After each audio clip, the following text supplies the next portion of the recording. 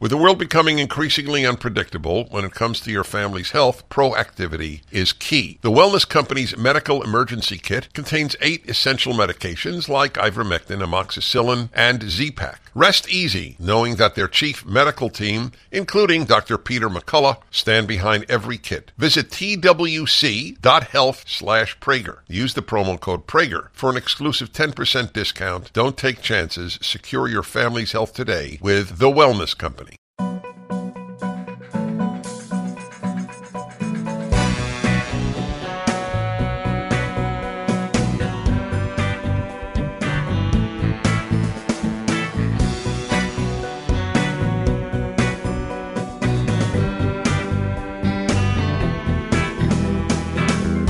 Well, hello, everybody. It's Dennis and Julie. I'm Dennis, and that's Julie. Dennis Prager, Julie Hartman.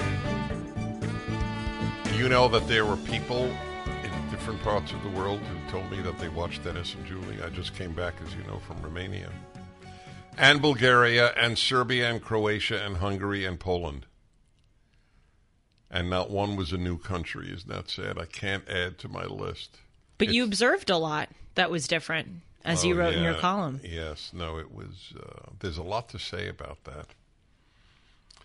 I will just say for a moment, Julie, to reflect on this as much as I've traveled, 131 countries, not that I'm counting, but it's the only brag that I inject on any occasion I can. But what is still remarkable to me is that Monday night, I gave a lecture in the Romanian parliament, not to the parliament, they were parliamentarians there, but I always want to make that clear. Truth is important, but it was in the parliament building. And then Wednesday I was broadcasting here in California. It is crazy. It really is. I mean, I think about that when I just go to New York and come back in a day, but let alone in another country. And you're not tired. Oh, well, that's a separate issue. But he is not. He just did his 3-hour radio show. You did it yesterday. We're doing Dennis and Julie, right? And I'm probably more tired. Yeah, well, that's a gift. I'm very cognizant of it. But of course, my comment was not about me. It was about the age of the jet. I do wonder. Do you think anybody imagined this 200 years ago and before that? I think about that so much. I don't think so. You do think about it? Oh, all the time. Oh, yeah. I'm fascinated. Well, what a time to be alive. I mean, what a time to be alive in a good way and in a bad way. But if you think about it, for thousands and thousands and thousands of years of human history, you lived no different than how your parents or grandparents or great-grandparents, etc., lived. Life was the same for generations upon generations. We live in this time where our lives are drastically different from our grandparents' lives, let alone our great-grandparents. I mean, my grandma alone has seen the plane become invented, the telephone, the iPhone. She was born in the 1920s, so World War I had just finished. Lived all through World War II, the Cold War, the Vietnam War. Now she's in the age of AI. My grandfather was born at the end of the 19th century. Oh, wow. And he saw horse and buggy, 2 men go to the moon. Yep. So you'll find this fascinating. My grandfather would visit, my parents would pick up my grandparents every Sunday, bring them to the house. And so I would take a walk with him. I loved my mother's father, and he loved me. Anyway, I'll never forget his telling me, Denila, that's what he called me, Denila. Yeah, Denila, they didn't go to the moon. Oh. And then he would cite Psalms, in which it says, it's very interesting, in which it says, let's see, I'm translating from the Hebrew, Hashemayim, Shemayim, Lashem, the heavens belong to God, and the land or earth he gave to human beings. So that's it. Human beings are meant to stay on Earth. That ended the issue for him. You know, a lot of people think that the moon landing, including Candace Owens, now she may have been joking. So I heard on one of her podcasts, I think she was joking, but also with her. You never know. I think there are a lot of people who think that was a conspiracy, that we didn't land on the moon. Yeah, that's very depressing. I mean, there's a lot that has turned out. Look, I'll tell you, boy, this is the show of, what do you call it, the tangent hour? Yes. Yeah. Well, I'll tell you, I've not said this on my radio show. I've not said this publicly till this second. For the first time in my life, I strongly entertained doubts that Lee Harvey Oswald was the only shooter of John F. Kennedy. I have defended that notion all of my life. There was one shooter, and it was he. Now I'm not sure that there was one, and I'm not even sure it was he. This is very bad. It's a bad sign if a guy like me is starting to contest it. But the amount of information that the Warren Commission did not allow to be public, and still does, this government still doesn't, why would they hide any information about the Kennedy assassination? So I have to tell the listeners this story. Dennis knows it because he was there, though. You might as well not have been there because it was just your wife and me exchanging. Did I get that right? Yes. Me. Right. Thank you. I struggle with that. I wish so that I just didn't. drop the other name, with me. You don't say with I. I know that. For some reason, clearly I'm slow. It's no, not, you're it's not as slow. fast for me in my brain. You're okay. If you're slow, then much of humanity is non-moving. On this issue, Okay. I'm slow. Okay. I struggle with that. Anyway, we went out to dinner one night, the three of us, and Sue, I brought up the assassination because I actually been to the grassy knoll. And it was a Christmas present. This is what a nerd I am. When I was a junior in high school, I read William Manchester's book, The Death of a President, which was the book released in the 60s, as you probably know. He interviewed the Kennedys, one of the few authors who was able to interview Jackie. And so I read that book. I was so interested in it. And junior year was a hellish year with work and swimming. So my mom felt really bad for me. And she said, you know what, Julie, for a joint birthday and Christmas present, my birthday's in October, Christmas obviously is in December, I'm going to take you to the grassy knoll for 24 hours in Dallas. We went to Love Field, which is the airport at which Air Force One landed. We traced the motorcade route that they went down. We went to Lee Harvey Oswald's boarding house. Obviously, we went to the 6th floor museum. We even went to a corner where Officer Tippit, one of the police officers, was shot by Lee Harvey Oswald. We did it all. I was struck by how small the site is because the pictures are taken with wide angle lenses and you think it's this massive place. No, it's not. Anyway, that's not the point. I was telling Sue this story of how I visited the Kennedy assassination site, and you remember this dinner, she dove in, and Sue Prager is like the number one researcher in the United States. She is so smart, so well read. And she gave me one after the other these things that didn't add up. And she's right. And let me tell you one very eerie thing that I remember. You know the Zapruder film? It's the only film. The only film of the assassination. If you look at it, it's a terrible video to watch, but it's also fascinating. There's a first shot, and President Kennedy leans forward and clutches his neck. The second shot, which again supposedly came from behind because it was supposedly shot by Lee Harvey Oswald in the 6th floor museum or depository. Now it's a museum, then it wasn't. From behind, but in the Zapruder film, he lunges backwards, not forwards. If he were shot in the head from behind, as is the narrative, he would have fallen forwards. That's the way movement and gravity works. But in the video, that second shot that hit his head goes backwards. That was one of the things that I thought was eerie. Didn't add up. I don't know nearly as much as Sue does on this, but I'll give you one more. If it's true, the Warren Commission never saw the autopsy pictures. Really? That's a little scary. If that's true, they got drawings, but they never got the pictures. Why didn't they get the pictures? Look, it's a very the whole thing's disturbing. How did we even get onto the Kennedy assassination? Oh, because I usually could trace things. I know, back. I usually can too. You were talking about your grandfather seeing the horse and buggy, and then the man on the moon, right? And then because I said the moon. Some people think the moon landing was a conspiracy. That's how we got there. Well, look, Dennis. I hate to say it because I don't like to consider myself to be a conspiracy theorist. I've never, at least to my knowledge, entertain them. But a lot of so-called conspiracy theories have come true. Remember when it was a conspiracy theory that COVID came from a lab and not from a bat? That turned out to be true. Remember that it was a conspiracy theory that President Trump did, in fact, not collude with the Russians in the 2016 election? That turned out to be true, that he did not collude. There have been several examples of that. Well, it's getting worse and worse, actually. Is it a conspiracy theorist only who believes that the World Economic Forum would like the world to be run by people who have some centralized authority? It's obvious that they do.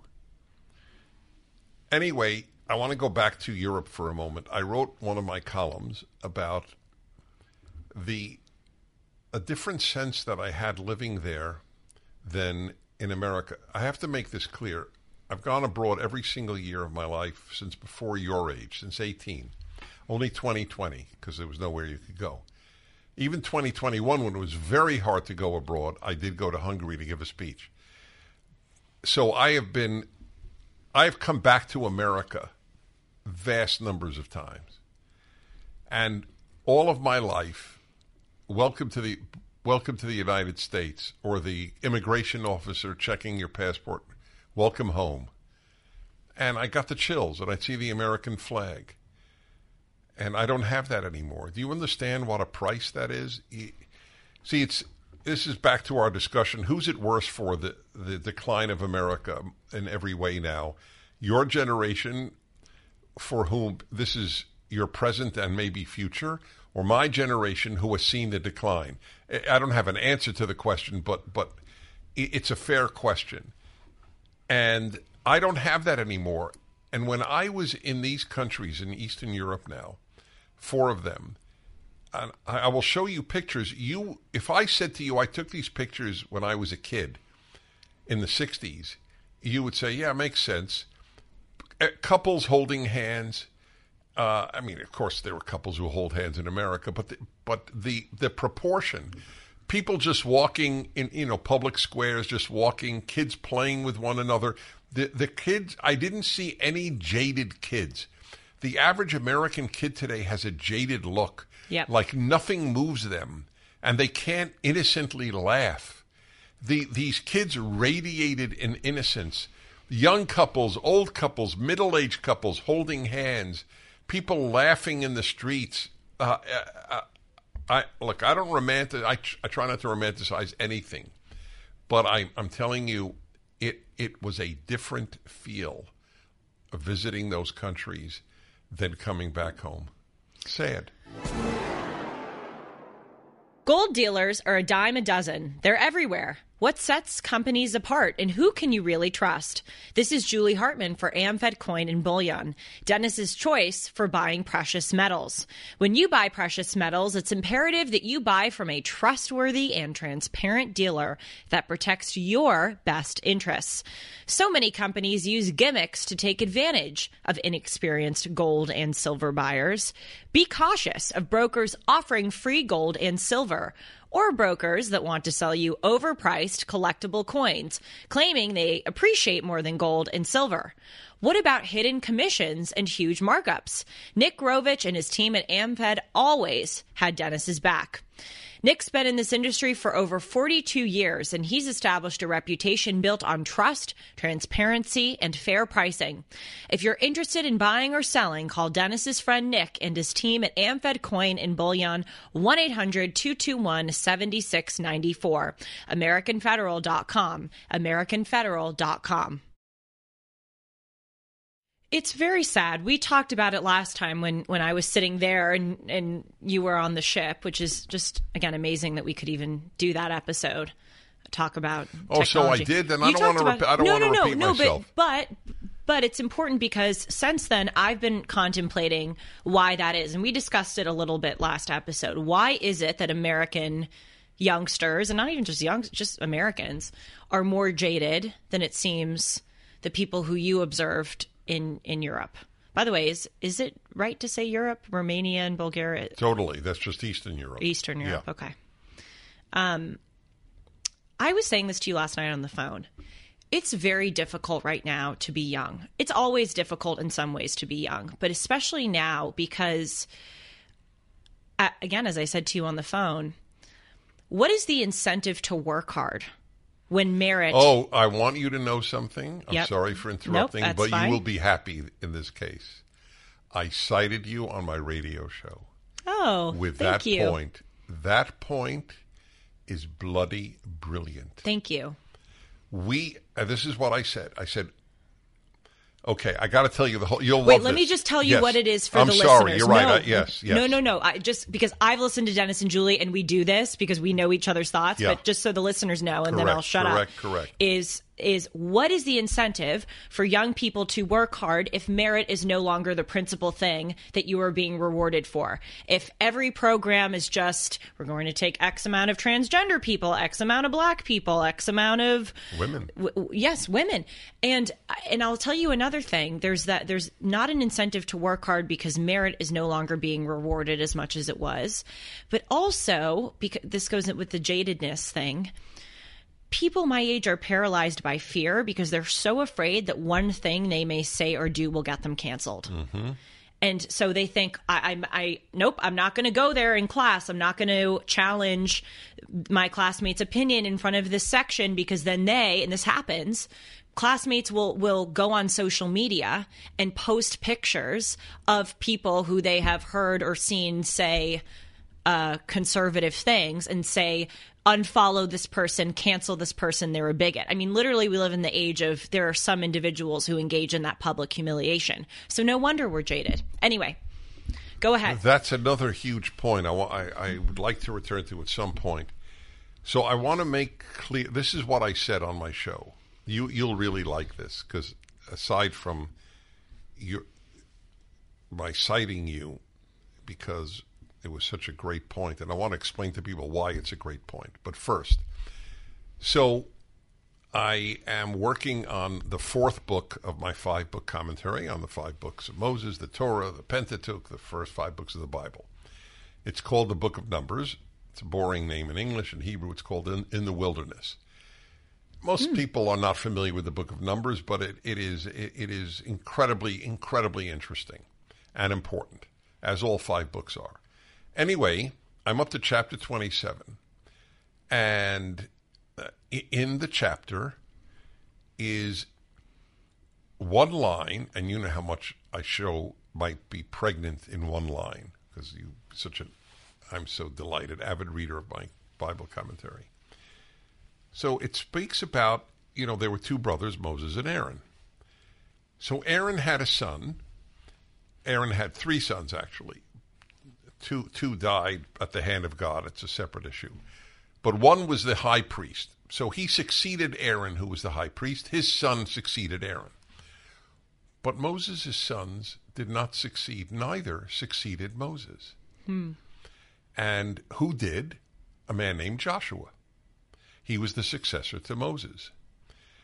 And Joshua was not only not related to Moses, Joshua was of a different tribe than Moses.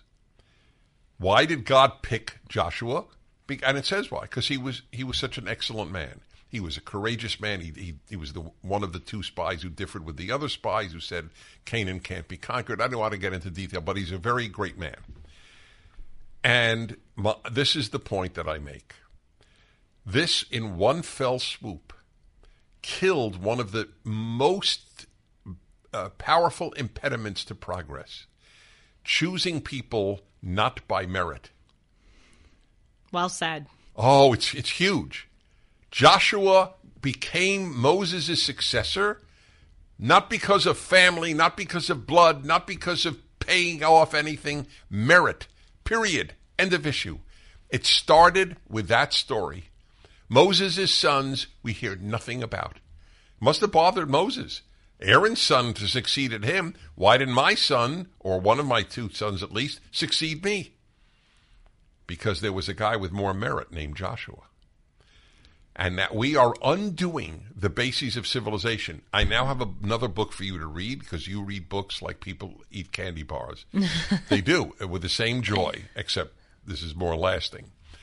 And it's titled Who Prospers? Oh. Yes, Lawrence E. Harrison. I read this many years ago, and he asks the greatest question, most important question. Why do some societies prosper and others don't? Yes. This guy spent his life, he was an American scholar, thinker. He spent his life with USAID.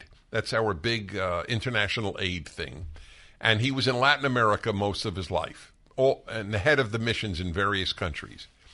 And he asked the great question, why is North America successful and South America and Latin America or Central America not successful? And this was one of his biggest reasons. They have familism. We don't.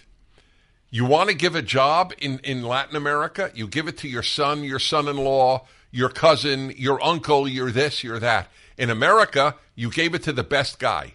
Totally. We are going backward.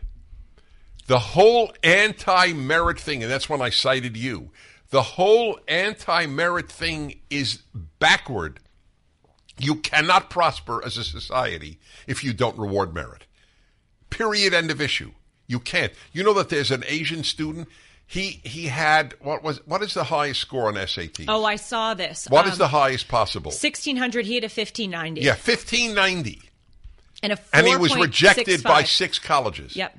Oh, it's total discrimination. Oh, total. It's because he's Asian. Yep. Harvard did this to Jews in the 1930s. There were too many Jews.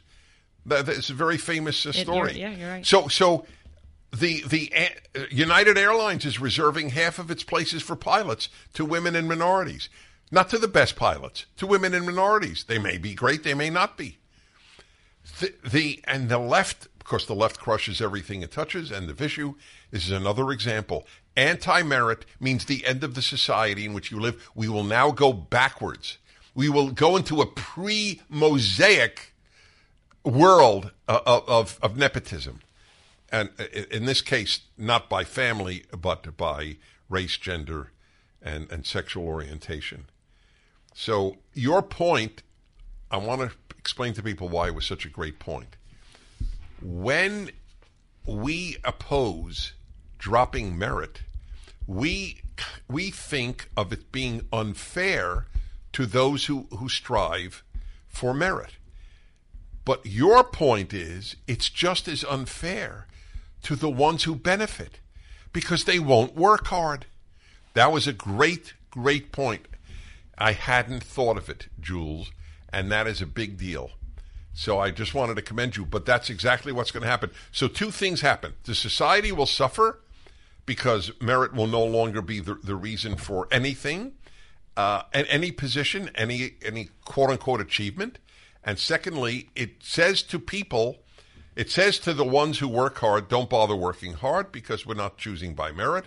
And it says to the minority, whatever that minority is called, sexual or gender or race, there's no reason to work hard. You're going to get ahead just because of your gender or race.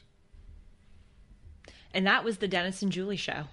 It's such yes, everything that you said is spot on.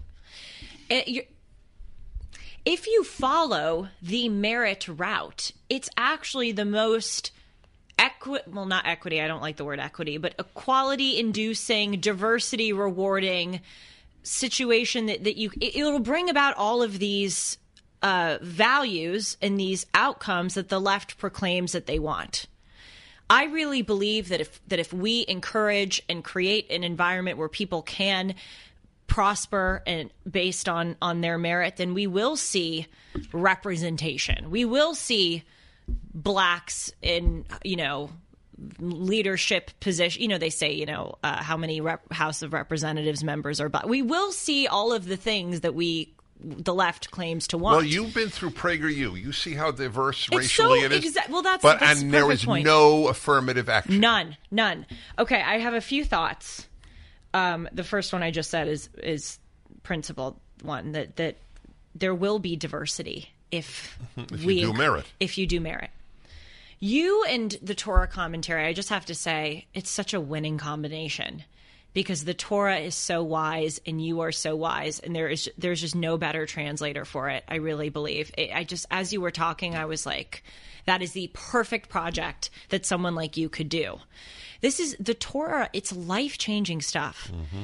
And this is why I believe it's divine, because it is so spot on about human nature and everything that it outlines about life. There's a prescription and there's a way forward. And it makes me think too that the fundamental difference today in American society isn't so much Democrat and Republican or liberal and conservative.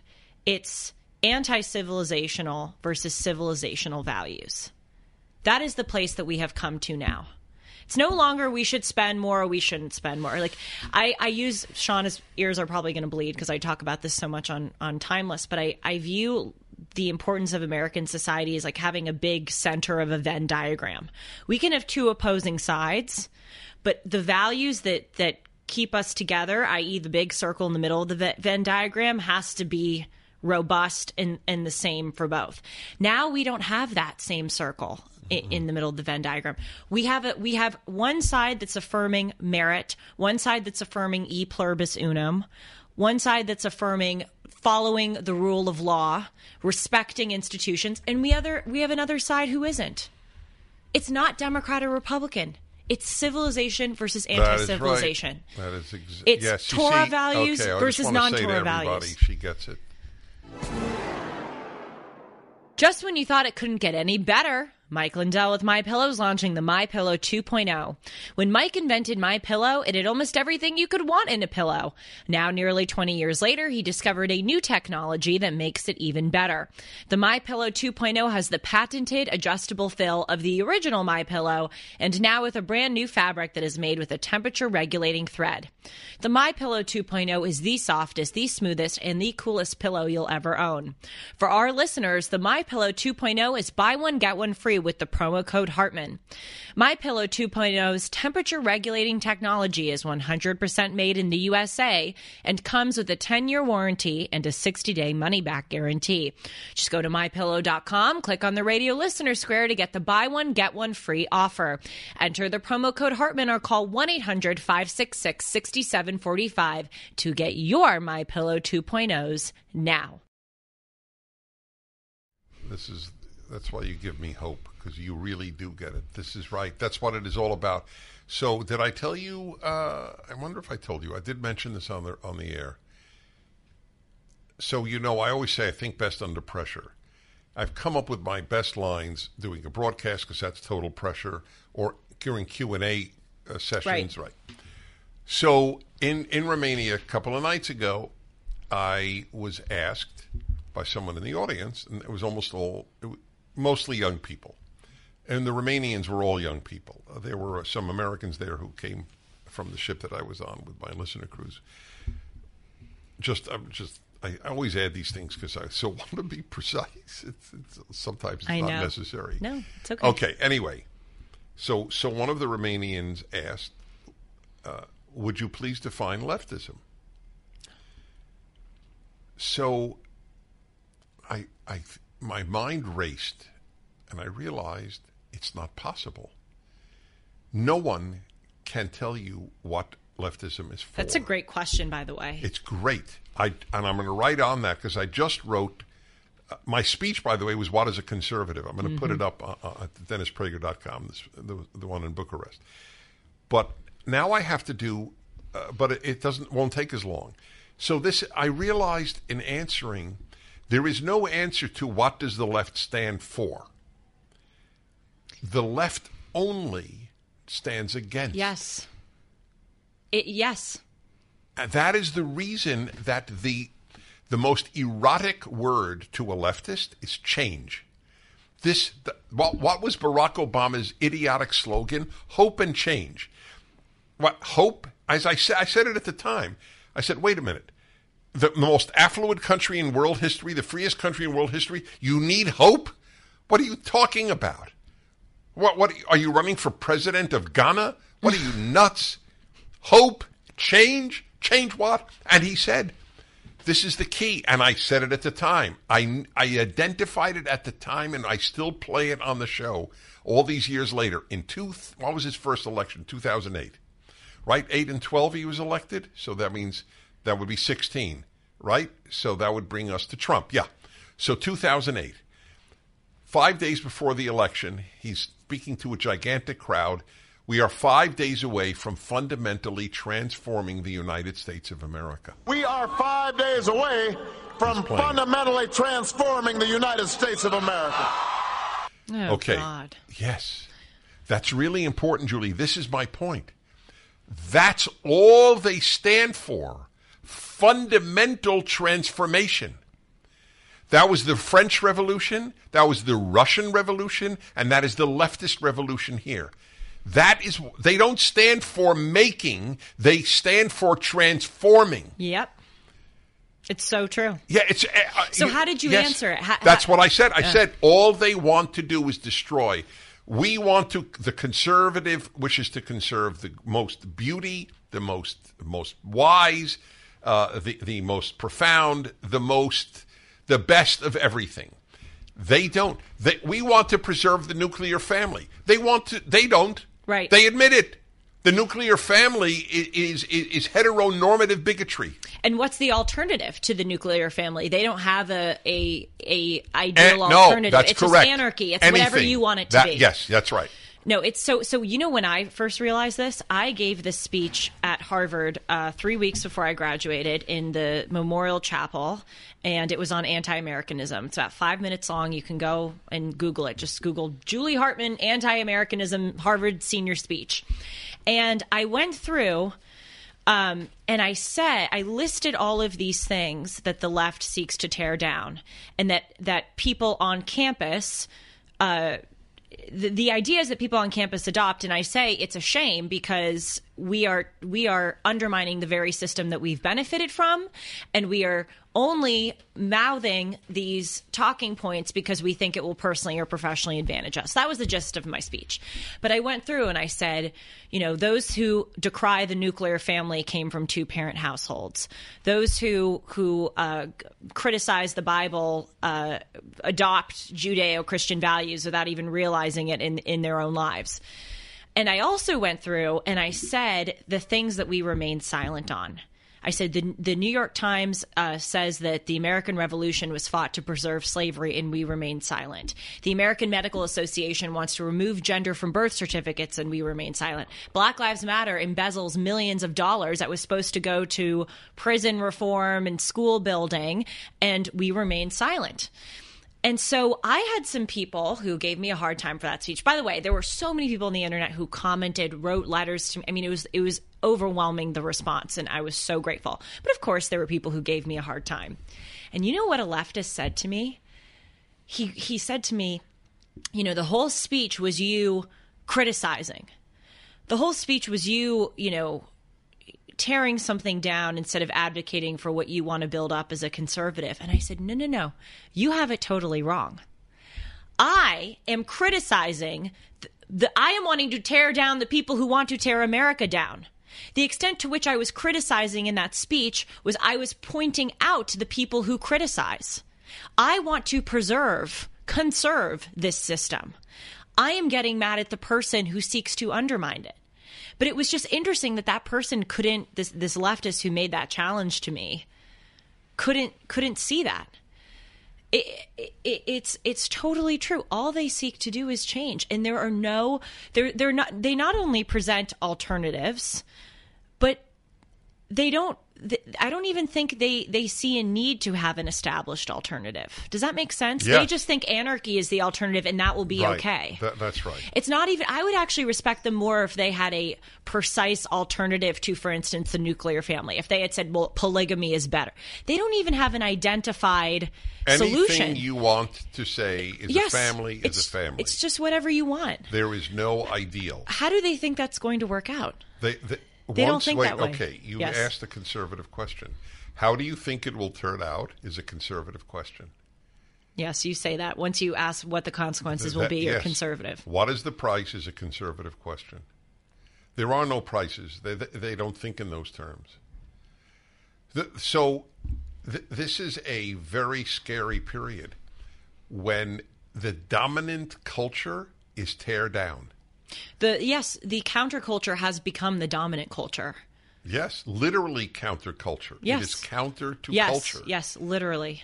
So the poop sculptures that I always talk about. Are you familiar with that? I'm not, but I'm familiar with the piss Christ. Okay, so that's related. Correct. Piss Christ is related, where the Andres Serrano put a crucifix in a jar of his urine. Sick. And by the way, it went from got a National Endowment for Humanities award. The museums that showed it. If you don't know this, I'm delighted because you know a lot, and you know a lot of what I talk about. I don't know, about 7 years ago, maybe less, there was a major exhibition at a major Dutch museum, a very big one, of what they called sculptures of turd. No fun. Yeah. Turd, for those who don't know, is another word for poop. And people know. I don't know if that's true. I don't know how okay. many people know turd. Oop. Yes, he just said to me, maybe he'll title this episode Sculptures of Turd. You could, as far as I'm concerned. Oh, he turd would. is another word for poop. That's what he wants. That's very funny. So the New York Times, in the art section, seriously reviewed this exhibit. Seriously. Of giant, larger than human turd sculptures. That is it's another example. It's only tearing down. What does the left stand for turd? I mean, if they did, your point is well taken. At least say what you stand for. Yes. We love turd. Yep. Okay, fine, but they don't. At least you have just principle. Tear down. Yep.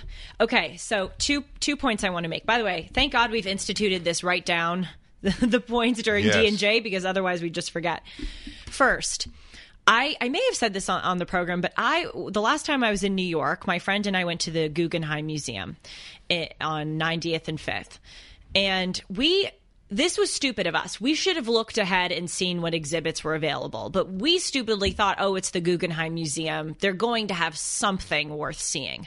No. We walked into a critical race theory exhibit. It was so bad. I actually have photos of it. I can send them to Sean and you can put them up. Was it busy? It was busy, and it was. I mean, we could do a whole show on it. It was fascinating to see the crowd. A lot of people were masked.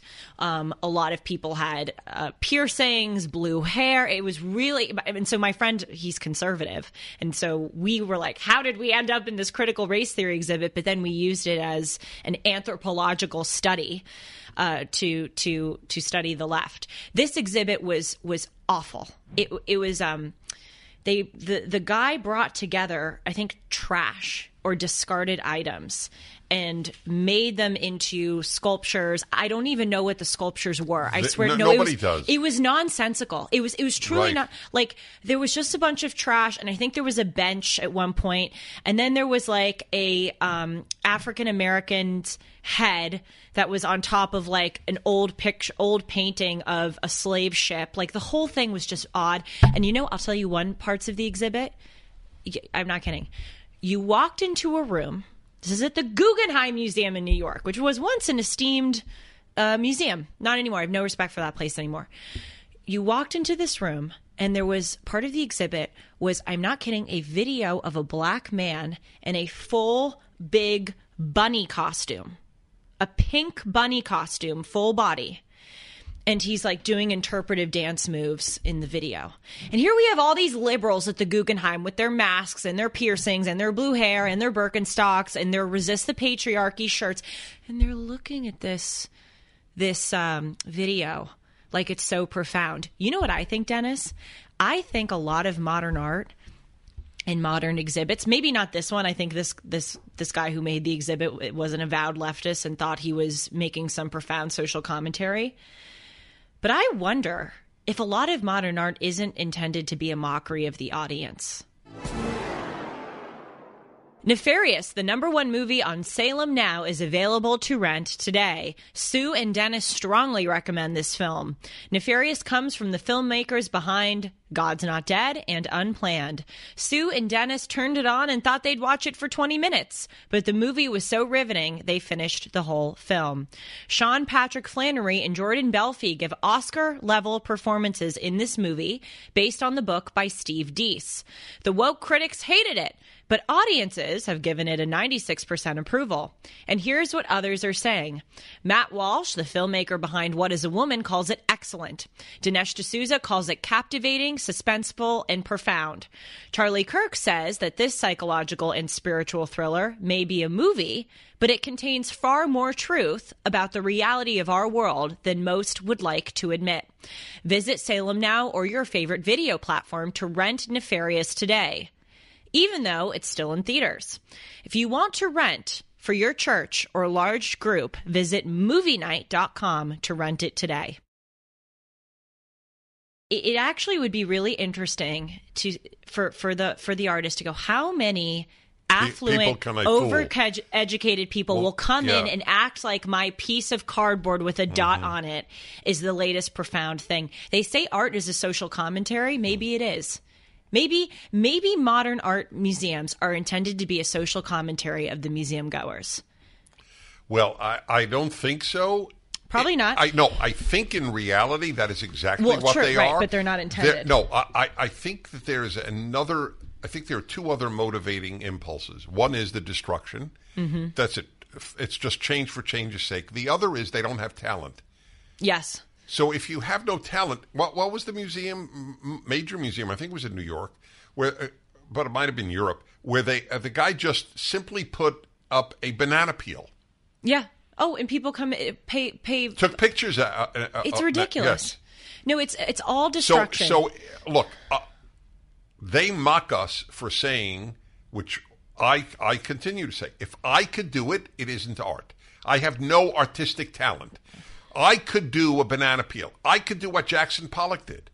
I really do wonder, unless you were a Jackson Pollock memorizer of every single quote-unquote painting he did, whether 95% of art instructors can tell the difference between Jackson Pollock and what somebody else did throwing paint from a ladder onto a canvas. I would be very curious. Oh, that's clearly a Jackson Pollock. That's paint throwing at a level that no one else can do. I'd be very curious. Okay, so I'm going to make a shameless plug for PragerU. Dennis, God knows, you never asked me to publicize or talk about how much PragerU has influenced me. I'm truly just saying it because it really has. Robert Florzak, who has become one of my close friends, thanks to you, is this brilliant artist, art historian, and he does this video at PragerU. I think it's why... Two of them. Why modern art is so bad and why classical art is so good. I believe those are the titles. So worth watching. They're brilliant. They should be seen 5 times each. They are brilliant. I had him on my show Timeless in person, and I said, what are 5 paintings everyone should know? And we went through them. And now we are such close friends. I'm seeing him in Berlin in a few weeks, and we're going art seeing. Or in a few months, actually, not in a few weeks. We're blocking out a few days just to go to art museums together. And I Zoom him and we talk about art. Thank you, Dennis, for many things, but especially the gift of Robert. He and I have discussed this point, which is that when you go into a museum and you see a banana peel on the wall, or as I have seen, or, the black guy dancing in the bunny costume, I mean, you would think this stuff is made up, but it's not. What I wish people would understand is that it's actually really insulting to them. I think it's insulting to the museum goer to think that they are so stupid and unworthy of seeing great art that they should walk into an exhibit like this. It's like I think about this when I'm broadcasting because... And I've talked about it on this show, too. I could react to woke TikToks. I could show up to work some days and I'm exhausted and I, could kind of BS my way through the hour. But every single episode, I really, I take it so seriously, actually to a fault. I probably could be more laughy and funny at times. I so badly want to give the viewer interesting material and useful material. You know why? Because I respect them. I would view it as an insult to the viewer if I spent the hour BSing them by pulling up a photo or a video of a tranny and going, oh my God, look how stupid that person. No, I respect my viewer enough to go, I want to enrich your mind. I want to make this worth your while. And it's just so insulting for an artist or for museum curators to push that on the audience and think that the audience should pay them good money for this trash. I wish they would understand that. Reason number 36 why I love her. Continue. I actually do. I said I was going to bring up 2 points. I've been waiting for the second one because we're on this. Why I said I love you is because that I totally resonate to. I know you do. I think every show... You never BS. And I all I think of is these people are worthy of respect. I feel that if I have not given somebody something worthwhile, then I've wasted their time, and that is a form of theft. Yeah. I've stolen their time. I believe that do not steal applies to time just as much as it does to money or other material matter. Do you understand how much I love that line? That is so well said. It is theft. Totally. That's what it is. Right. When you keep people waiting, you're stealing their time. It's a form of theft. Here's another form of theft people don't think about. Do you know, this cracks me up because this is often said to me by religious people, often Christians whom I adore. And they will say, Dennis, I just want you to know how many of your ideas I've stolen. And they say it as a compliment. But I'm so tempted to say, yeah, but that's stealing. Mm. That's, by the way, that's a big Jewish principle that I really have always embodied. I think that, what does it say? Maybe the one whoever brings a word, when you translate it's so awkward. Whoever brings a word or a thought. Oh no, yes. Whoever brings a thought in the name of the person who said it brings redemption to the world. It's a great line, which you learn in Hebrew. It's what I was working on in my brain. As any kid in a yeshiva, in a rigorous Jewish school, learns, you have to cite a source because truth brings redemption to the world. And if you don't cite a source, you're lying. You're stealing their thought. That's why, for example, there's a thought that I cite in Genesis where God said it's not good for man to be alone about Adam, and I heard once a brilliant thought: even God is not enough. After all, Adam knew God. God is saying, I am not enough. You need a human being. So it's a brilliant thought, but I don't know who said it. But I write in my commentary. You do. I don't know who said it. You do. But it isn't my thought. It's true. He doesn't. I'm adamant about that. If it isn't mine, I have to give credit to whose it is. Look, I know I'm complimenting you. I don't care. It's worthy of compliment. You're really, really diligent about that. I've noticed it. I noticed it from the... Well, it was inculcated in me at a very young age, and it's a beautiful, brilliant thought. And above all else, it's a gracious thing to do. Yeah, that's exactly right. Well, it isn't mine. I would be racked with guilt, and I don't like guilt. I like walking around without guilt. I got an interesting thought on a totally separate issue. It's been very intense thus far, today's Dennis and Julie, which is fine. We're both light but intense people. It's a good way of putting it. So here is an interesting thought that I reflected on, and you made me think about it because you said, it's amazing to me that it just the last Dennis and Julie, I was what country was I in? Do you remember? Serbia. Okay. And I was doing it from my room. It's amazing. Totally. But I want you to know, and this is really, really important. I thought it was fine, but it does not compare to the shows we have when we're together. You're right. And I felt it afterwards. You know, I hope people watch it. I'm proud of every Dennis and Julie. But we do better in person. And I want people to understand that, because there is this thinking, oh, we don't have to go to the office. We could do everything by Zoom. We could do everything by Skype. Listen, I don't live in the same part of the country as my grandchild or my grandchildren. So I Zoom with him every week or almost every week, and it's invaluable. I know that. But people should never delude themselves that there's any substitute for in-person. That's the key word, substitute. It's a great resource if you don't have the access to the person. But it is not a substitute. That's correct. This is a better show than last week's. Last week's is excellent, all that, good talk. But and God forbid it should ever be the same. Mm-hmm.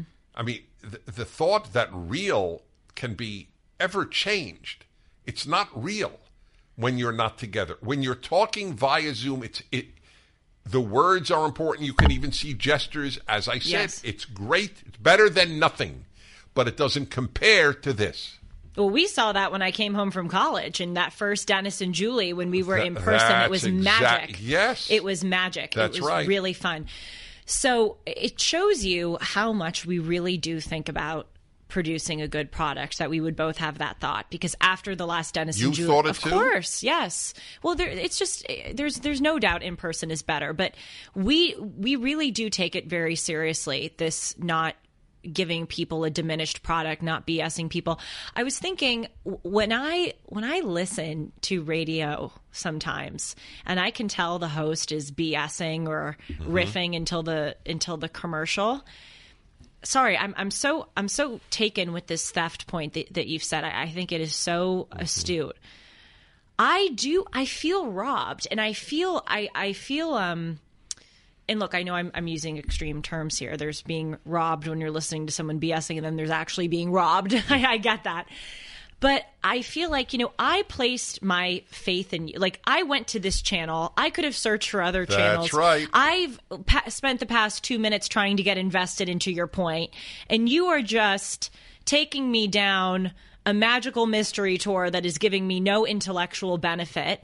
And it just, yeah, maybe I'm being too dramatic about it, but I feel a little used. Hi, folks. We're delighted to announce Dennis's next listener cruise with our friends at Coastline Travel, England, Iceland, and Greenland, June 24th to July 5th, 2024. They're going to be sailing on the Regent Seven Seas on one of the most beautiful, luxurious ships Dennis says he's ever seen. The Seven Seas splendor with white glove service, spacious rooms, and superb cuisine. Regent is a 5-star luxury line and all-inclusive.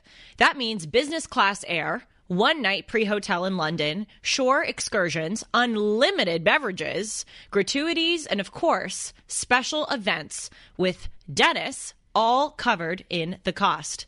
Visit spectacular places in Iceland, 1 port in Scotland, the Faroe Islands, and 3 ports in Greenland.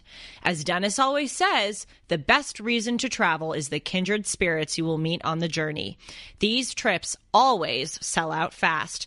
Click the banner at DennisPrager.com or call 1-800-345-2483. Again, click on the banner on Dennis's website or call 1-800-345-2483 or email them at PragerListeners@CoastlineTravel.com. Again, click on the banner on Dennis's website or send an email to PragerListeners@CoastlineTravel.com. I feel like, I placed my faith in you. Like, I went to this channel. I could have searched for other channels. That's right. I've spent the past 2 minutes trying to get invested into your point, and you are just taking me down a magical mystery tour that is giving me no intellectual benefit. And it just, yeah, maybe I'm being too dramatic about it, but I feel a little used, or I feel a little abused. Yes, like I am just your ears for your BS So it's right very now. interesting. So I started radio literally 40 years ago, and I remember I said to myself from the beginning, I will never talk like so many of the others do. Yeah. Have I told you this? Yes. Hello, I'm Dennis Hey there, hey, all right, everybody. Yeah, you well, don't. so therefore it's fascinating. I get two reactions constantly from people in the street, at restaurants, wherever, airports. One, I feel like I know you, Dennis, and to which I always just say, you do. Number two, I don't think you've heard me say this, so frequently say, you sound exactly like you do on radio. They're shocked that I talk the same off radio as on radio.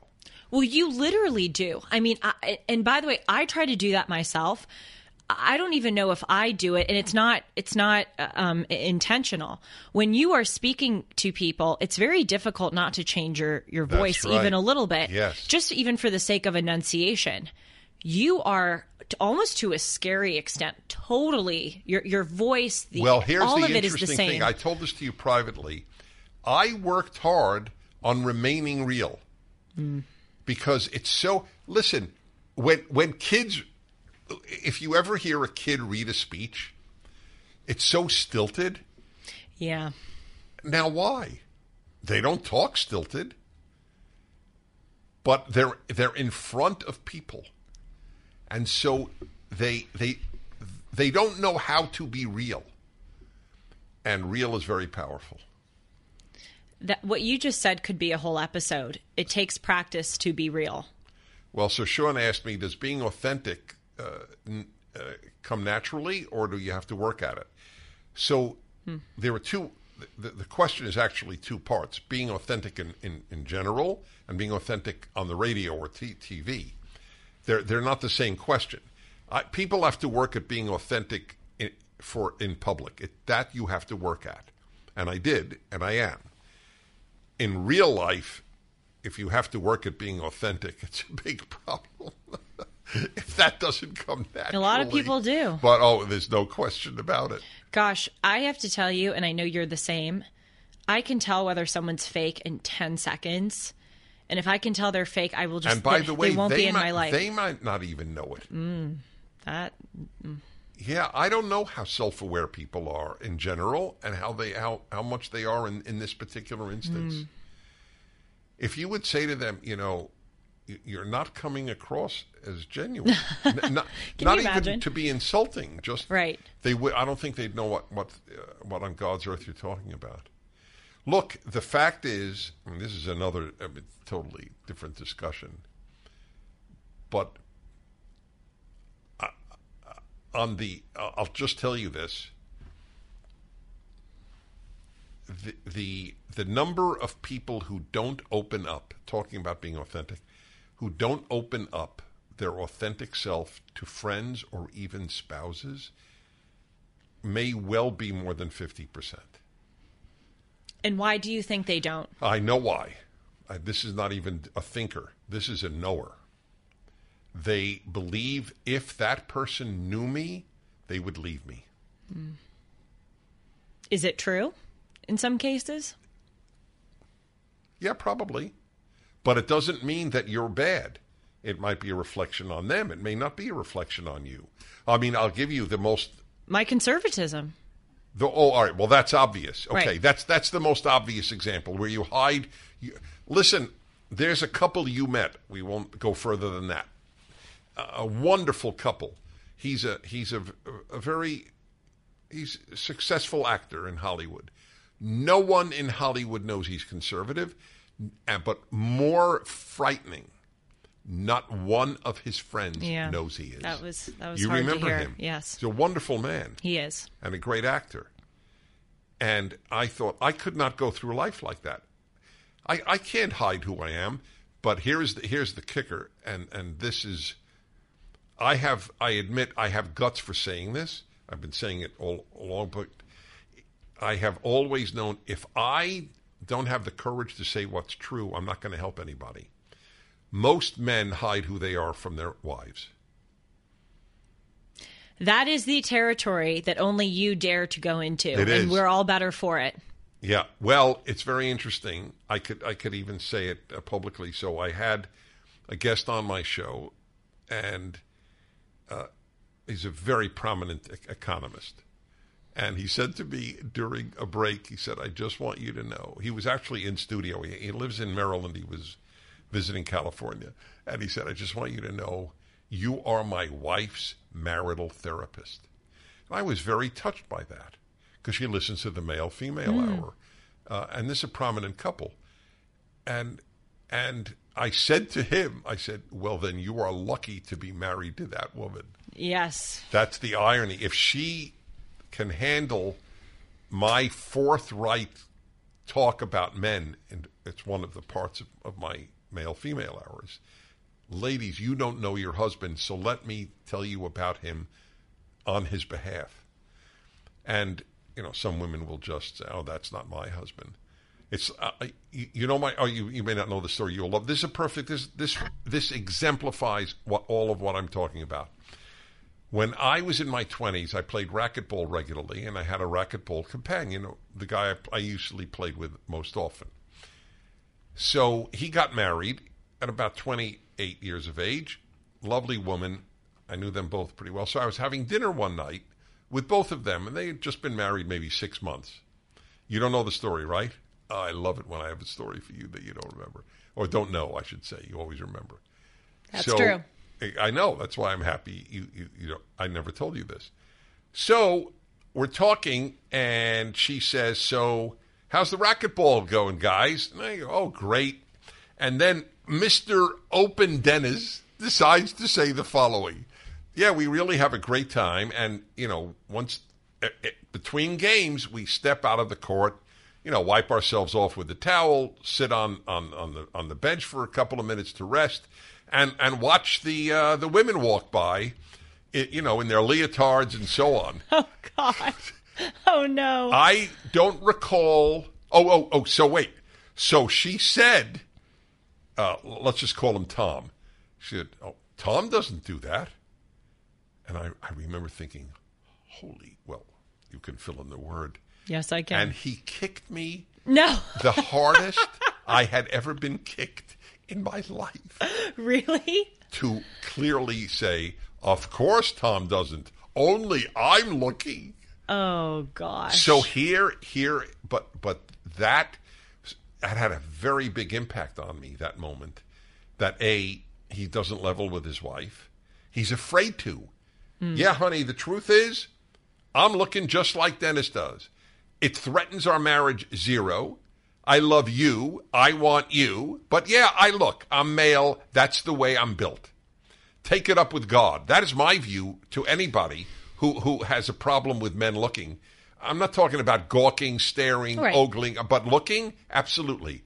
And the that he couldn't tell her that, and B, I made a vow to myself. When I am married, because I always wanted to get married, when I am married, my wife will know me. I will not kick a guy under the table if he says, Dennis and I look at women between racquetball games. Mm-hmm. But that's what I mean. People do not tell people who they are. And, knowing is better than not knowing. I think we ended the last D&J when we were Zooming from Serbia this way, but I said, I think you asked me something like, why is your generation depressed, or why are people jaded? And I said, I think some people know that there is something wrong with society or with the culture right now, but they can't figure out exactly what it is. And I said, for me, and it's true, understanding the damage wrought by leftism, as sobering as it is to understand, it's been helpful understanding it, because at least I know.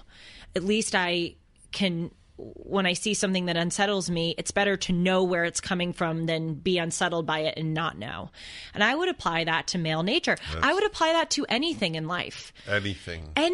It's just better. People want to believe what they want to believe. Women about their men is just one example. People don't want to believe that there's luck in life. When I first said on the radio, that's why it's so been invaluable to me to have a radio show, because I get feedback from so many human beings. Look, you see just the feedback from Dennis and Julie. Oh, yes. It's invaluable. And I would say, of course, there's luck. I just read a story on my radio show of this girl. I was fighting back tears, which is very rare for me on a radio show. Who had been raped by her father repeatedly from the age of 5. He finally committed suicide. He was a raging alcoholic, and after years of this, he committed suicide. And then she was abused by the pediatricians and psychiatrists who said, "Oh, your problems are not that. Your problems are you really are a boy." And so she had her breasts removed, and she so deeply regrets it. Anyway, all I'm saying is, it's not bad luck that she had such a father, right? Or such a pediatrician. But people don't want to believe that there's luck. I'm religious. I don't believe God had this girl raped by her father. What kind of vision of God is that? God allows bad things to happen. Okay, that's a fact because he allows free will, but people don't want to believe what they believe what they want to believe, and they reject what they don't want to believe. I have always believed, and this will end, and I know you do, and that's why I find you invaluable to already at your age. You can't fool yourself and make a better world. You can't make a better world on delusion. You know what I think? This is the life that I got. This was the world that I was born into. If I could take a magic wand and make some things different, I probably would. But I want to get it. I'm here. This is what I got. Let me understand it. And that's why people should listen to Dennis and Julie. I mean it. No, yes, we try to make life understandable. The real deal. And we go on tangents. Tell people how to contact you. No, you tell us how to contact me. You can contact Julie by going to the following address. No, don't do that. Definitely don't do that. Julie will be... Julie will all right. Move away. Julie at julie-hartman.com. I'm actually truly proud of you because... That's pathetic. You know, that's the sort of proud of. It's like when the kid makes a bowel movement in his diet. I'm really proud of you. That is the level I think that was on. This really should be the title of the episode.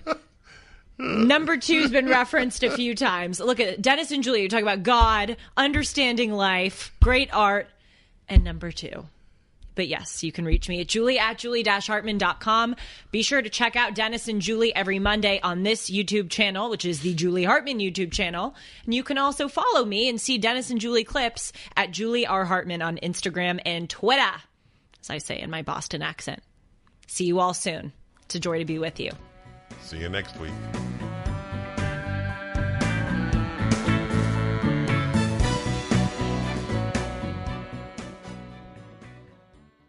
Cable news, noisy, boring, out of touch. That's why Salem News Channel is different. We keep you in the know. Streaming 24/7 for free.